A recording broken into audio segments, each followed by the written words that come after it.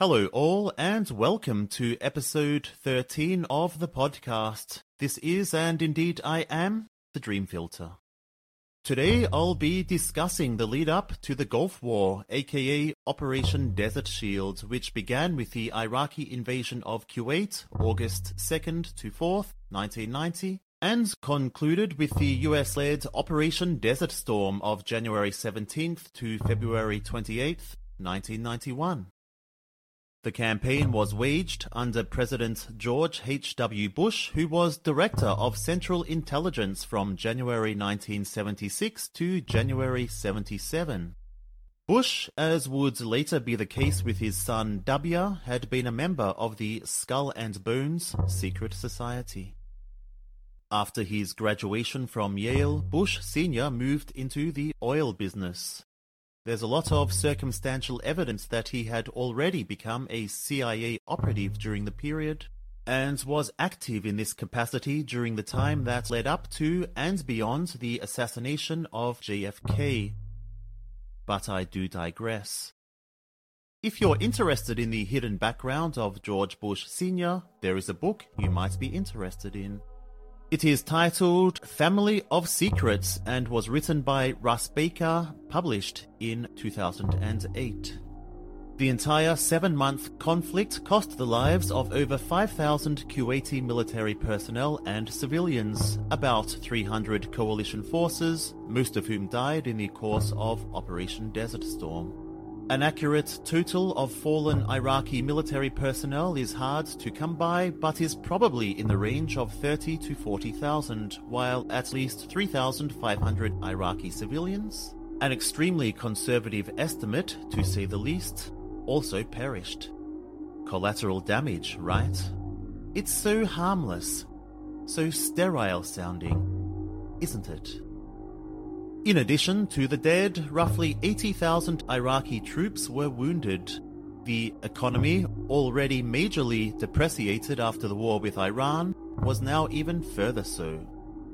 Destruction of Iraqi infrastructure during Operation Desert Storm was colossal, to the tune of some $250 billion. The vast majority of its GDP and foreign export revenue prior to the Gulf War was based on oil. However, on August 6, 1991, 4 days after the Iraqi invasion of Kuwait, the UN Security Council imposed harsh economic sanctions and a total trade embargo on the nation. Following the end of the conflict, the sanctions would be beefed up further and largely maintained until mid-2003, when Hussein was toppled by the USA in Gulf War II. To put this into perspective, daily oil output had already sunk to 10% of its pre-war level by July 1991, a few months after the Gulf War had ended. While the UN would agree to reallow some oil exports in 1996, the infrastructure of the Iraqi oil industry was run down and hardly in a position to properly rejuvenate itself. The Gulf War was the biggest US military campaign since the Vietnam War and is viewed by some as the first major conflict, an opening salvo, if you like, of the New World Order. There are several reasons for this. The multilateral nature of the operation was certainly eye-opening. The USA and USSR, for virtually the first time in the Cold War, which would soon officially end with the dissolution of the Soviet Union, were not opposed, with the Soviet Union providing diplomatic support. Among the 35 to 40 nations that took part in the US-led military operation were contingents from 6 out of the 7 continents, with a dishonorable mention to the military forces of Antarctica. The UN General Assembly supported the military operation, and given the unusual solidarity between the USA and Soviet Union, not to mention China, there would be no Security Council veto, thus fully legalizing the bloody carnage that the international community would inflict upon Iraq. The media, of course, was largely uncritical of the US and its allies, which we'll touch on a bit later. Also, several speeches by President Bush during and in the aftermath of the conflict made verbatim reference to the New World Order. I will refer to some of these excerpts which have been collated on the website canadianliberty.com, all lowercase.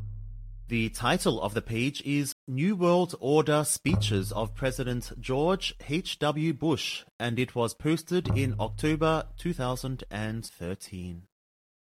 I will be reading the pertinent passages from some of these speeches at several points of today's episode and maybe the next one or two as well. Now, let's briefly discuss the lead-up to the invasion of Kuwait. As you well know, Iraq was already under extreme economic pressure as a result of the war with Iran. And war-related infrastructure damage ran into the many tens of billions of dollars. Iraq was also in debt to several of its neighbors to the tune of many tens of billions. One of these neighbors was Kuwait. To put it briefly, tensions were rising between Iraq and Kuwait for several reasons, including a long-running territorial dispute which was based in the era when Iraq and Kuwait were both under the rule of the Ottoman Empire. The other major reason was oil. Kuwait, in addition to the UAE, apparently took the decision to go over the oil production quotas that had been set for them by OPEC, the Organization of the Petroleum Exporting Countries, in order to drive down the price of Iraqi oil, thus pressuring Hussein to pay off his war debts to Kuwait and compromise on their territorial disputes. On July 25, 1990, about a week before the Iraqi invasion of Kuwait, US Ambassador to Iraq, April Glaspie, met with Saddam Hussein and his deputy Tariq Aziz. This meeting would go on to become an incident of considerable notoriety. More than one transcript of the exchange has been made available, and the contents therein are indisputable. Let me just quote a little portion for you. Hussein: As you know, for years now I have made every effort to reach a settlement on our dispute with Kuwait. There is to be a meeting in 2 days. I am prepared to give negotiations only this one more brief chance. When we, brackets, the Iraqis, meet, brackets, with the Kuwaitis, and we see there is hope, then nothing will happen. But if we are unable to find a solution, then it will be natural that Iraq will not accept death. Glaspie: What solutions would be acceptable? Hussein: If we could keep the whole of the Shat el-Arab, our strategic goal in our war with Iran, we will make concessions, brackets, to the Kuwaitis. But if we are forced to choose between keeping half of the Shat and the whole of Iraq, brackets, i.e., in Saddam's view, including Kuwait, then we will give up all of the Shat to defend our claims on Kuwait to keep the whole of Iraq in the shape we wish it to be. What is the United States' opinion on this? Glaspie: We have no opinion on your Arab conflicts, such as your dispute with Kuwait. Secretary Baker has directed me to emphasize the instruction, first given to Iraq in the 1960s, that the Kuwait issue is not associated with America. End of portion. The secretary of whom she spoke was Secretary of State James Baker. It's also worth noting that the day before this meeting, Margaret D. Tutwiler, a spokeswoman for the State Department, said the following: We do not have any defense treaties with Kuwait, and there are no special defense or security commitments to Kuwait. In more than one way, right before the invasion of Kuwait, Hussein was given the clear impression that he would not be attacked by the USA in the event of an Iraqi-Kuwaiti conflict. As you well know, the Iraqi military invaded on August 2nd. That Iraq was given a green light by the USA was either coordinated deception, incompetence, or a mixture of both. The Iraqi invasion force reached the capital of Kuwait well inside of a day and had subdued virtually all meaningful resistance within another. Before long, Iraq had deposed the Kuwaiti monarchy, installed a puppet government, and begun to absorb some of the excess wealth to be found within the Kuwaiti central bank. The reaction of the so-called international community was swift. As mentioned earlier, the UN placed its first sanctions on Iraq on August 6th. This was titled Resolution 661. Less than 3 weeks later came Resolution 665, which allowed for a naval blockade of Iraq to enforce sanctions. On August 8th, Bush ordered 250,000 troops to be deployed to Saudi Arabia, which shared a border with Iraq. This would require at least a full month, but probably more, to fully realize, and in November he would more than double the number deployed. Meanwhile, the month or two, or 3 or 4, after the invasion of Kuwait was punctuated by repeatedly stated concerns of a potential Iraqi invasion of Saudi Arabia, which, if pulled off, would have put Iraq in charge of the majority of the world's oil reserves. On September 11, 1990, Bush made a speech before a joint session of Congress. This is a verbatim excerpt. We stand today at a unique and extraordinary moment. The crisis in the Persian Gulf, as grave as it is, also offers a rare opportunity to move toward an historic period of cooperation. Out of these troubled times, our fifth objective, a new world order, can emerge, a new era, freer from the threat of terror, stronger in the pursuit of justice, and more secure in the quest for peace. An era in which the nations of the world, East and West, North and South, can prosper and live in harmony. 100 generations have searched for this elusive path to peace, while 1,000 wars raged across the span of human endeavor. Today, that new world is struggling to be born, a world quite different from the one we've known, a world where the rule of law supplants the rule of the jungle, a world in which nations recognize the shared responsibility for freedom and justice, a world where the strong respect the rights of the weak.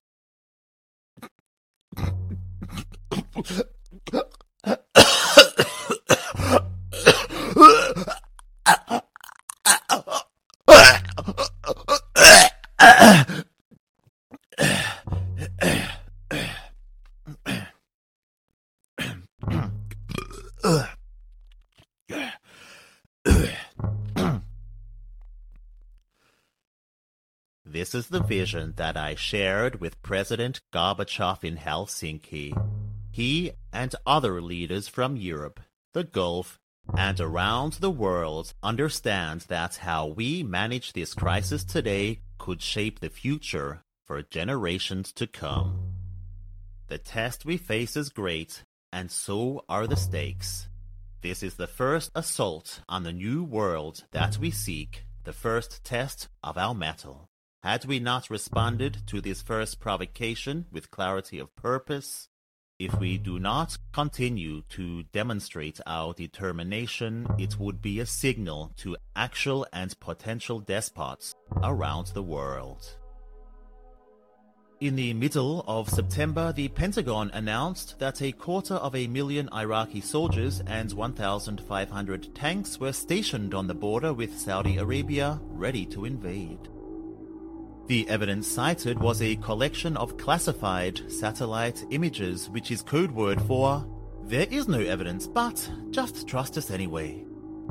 The revelation, for lack of a better term, was covered in a largely unquestioning manner by the international establishment media, with one notable exception. Gene Heller of the St. Petersburg Times in Florida was apparently unconvinced by the propaganda.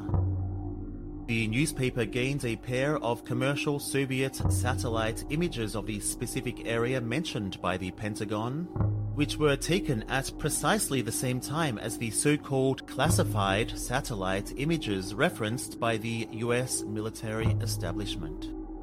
The desert on the border with Saudi Arabia was unequivocally empty. The exposé would ultimately be published on the front page of the newspaper on January 6th, 11 days before the start of Operation Desert Storm.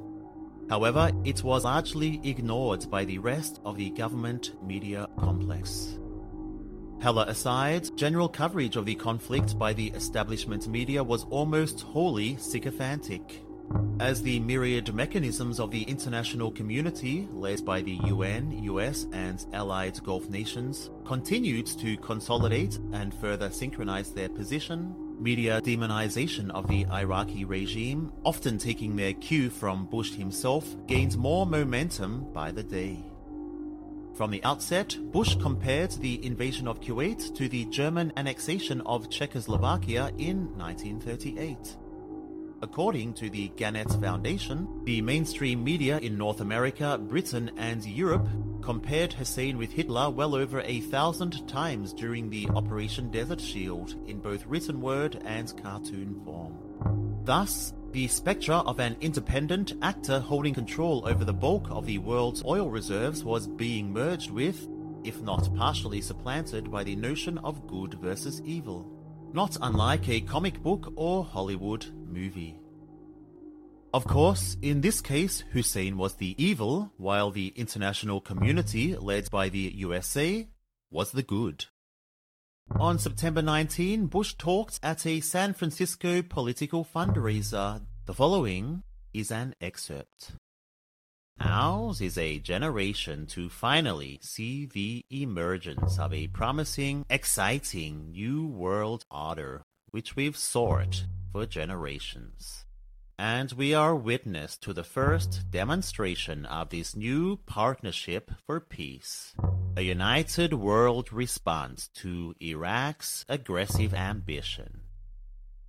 A showcase example of the corporate media acting as nothing more than a vapid mouthpiece, a syphilitic whore pimped out in order to disseminate US government propaganda across much of the world, took root on October 10th. A 15-year-old girl who provided only her first name, Neaira, testified before the Congressional Human Rights Caucus of the U.S. House of Representatives. During this ostensibly emotional testimony, she spoke of how she worked as a volunteer at the Al Adan Hospital in Kuwait. With her own eyes, she affirmed, Neaira witnessed how the occupying Iraqi soldiers forcibly removed a large number of babies from their incubators, carrying the incubators off and ultimately leaving the babies to, quote, die on the cold, hard floor. The story, backed up by Amnesty International among others, caused an immediate international sensation. It was widely and unquestioningly covered by the corporate media, including by the ABC and NBC on that very evening on October 10th. This shocking testimony would be referred to by numerous US politicians, including President Bush, on numerous occasions over the following weeks and months as they sought to drum up public support for the looming war. While Iraq consistently denied the allegations, the international government media complex and much of the American and Western public were having none of it, and were increasingly enthusiastic over the prospect of war. As late as January 13th, 3 days before the USA and allies commenced their massive bombing campaign, the Sunday Times of Britain reported that at least 92 deaths had been confirmed in relation to the incubator atrocity. To cut a long story short, the incubator atrocity never occurred, and the testimony by Neaira was completely fraudulent. An open fact, even admitted on mainstream sources such as Wikipedia. About a year after Operation Desert Storm took place, Amnesty retracted their earlier support for the testimony from Neaira. Great job, guys. It was in the middle of March 1991, with the US-led slaughter having just been completed, that the truth of the matter made its first flirtatious appearance. John Martin of the ABC confirmed that some patients had indeed died when the medical personnel stopped coming to work as a result of the Iraqi occupation. However, he also stated that Iraqi soldiers, quote, almost certainly had not stolen hospital incubators and left hundreds of Kuwaiti babies to die. In early January 1992, again about a year after Operation Desert Storm was carried out, better late than never, I suppose, a piece in the New York Times written by John MacArthur revealed that Neaira had a surname. It was El-Sabah, and she was the daughter of Kuwait's ambassador to the USA. Her completely bogus testimony had been arranged by Citizens for a Free Kuwait, a front group for the exiled Kuwaiti government. If all of this wasn't dirty enough in its own right, Citizens for a Free Kuwait had hired the services of a New York-based PR firm named Hill and Knowlton. The firm, whose president Craig Fuller had worked for Bush when the latter was vice president in the Reagan regime, was paid over $10 million to bolster American public support for the march to war. According to the well-titled book, A Century of Media, A Century of War, written by Robin Anderson, Hill and Knowlton spent $1 million to figure out the best course of action for their duplicitous task, eventually deciding to concentrate on atrocities, real or imagined, as the key pillar of their plan. Following the Neaira testimony before the Congressional Human Rights Caucus, which was filmed by Hill and Knowlton, the PR firm had a video news release sent off to approximately 700 TV stations across the US. A study was undertaken by media watchdog FAIR of media coverage of the American and Allied military build-up in Saudi Arabia between August 8th and January 3rd, 1991. The watchdog found that of all coverage given to the Gulf crisis by ABC during the period, less than 1% was in any way critical, directly or indirectly, of the saber-rattling of America and its allies. The figure for CBS was also below 1%, while NBC was able to crack the magic figure with a grand total of 1.5%. FAIR also did an analysis of about 50 hours of related television coverage from the period, ultimately finding that about 1% was critical of or showed criticism of the American position in any meaningful way. If you would like to read an excellent analysis of the sycophantic, worse-than-useless role of establishment media and its role as a propaganda disseminating mouthpiece of the US government during the entire 7-month crisis, I would like to recommend an article to you. You will find it on the FAIR website. It was written in April 1991 by Jim Norekus and is titled Gulf War Coverage: The Worst Censorship Was at Home. On November 29th, amidst the fierce ongoing propaganda campaign, the UN Security Council passed Resolution 678, which gave Iraq an ultimatum. It had until January 15th, 1991 to completely withdraw from Kuwait. If it didn't, they would be expelled by force. The resolution was the 12th in connection to the crisis, the first being Resolution 660 on August 2nd, which condemned the invasion, demanding an immediate withdrawal. Resolution 678 not only reaffirmed all resolutions going back to the one on August 2nd, but would be the final one of 1990. It was adopted by 12-2, Cuba and Yemen being the only ones to vote against it. China typically vetoed resolutions that targeted sovereign states in such a manner, but apparently abstained in order to gain some relief from sanctions that had been placed upon it following the Tiananmen Square massacre of 1989.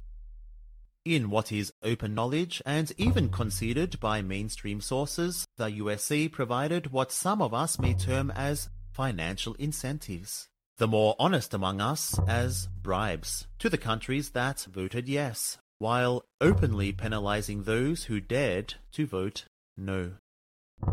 Yemen, for example, would have its Saudi-based workers kicked out of the authoritarian kingdom as a direct result. It would also lose significant foreign aid from the USA, World Bank, and IMF.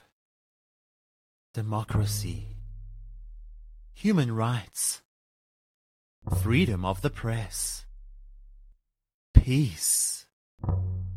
If there was anything in my guts at current, I would most assuredly vomit it up. As we all know, Hussein did not agree to withdraw his troops, and the deadline passed. During the early hours of January 17th, George Bush ordered the commencement of Operation Desert Storm.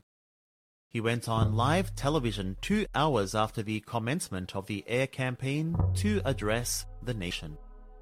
I will not read you the complete transcript, it's rather long. Here's a snippet. This is an historic moment. We have in this past year made great progress in ending the long era of conflict and Cold War. We have before us the opportunity to forge for ourselves and for future generations a new world order.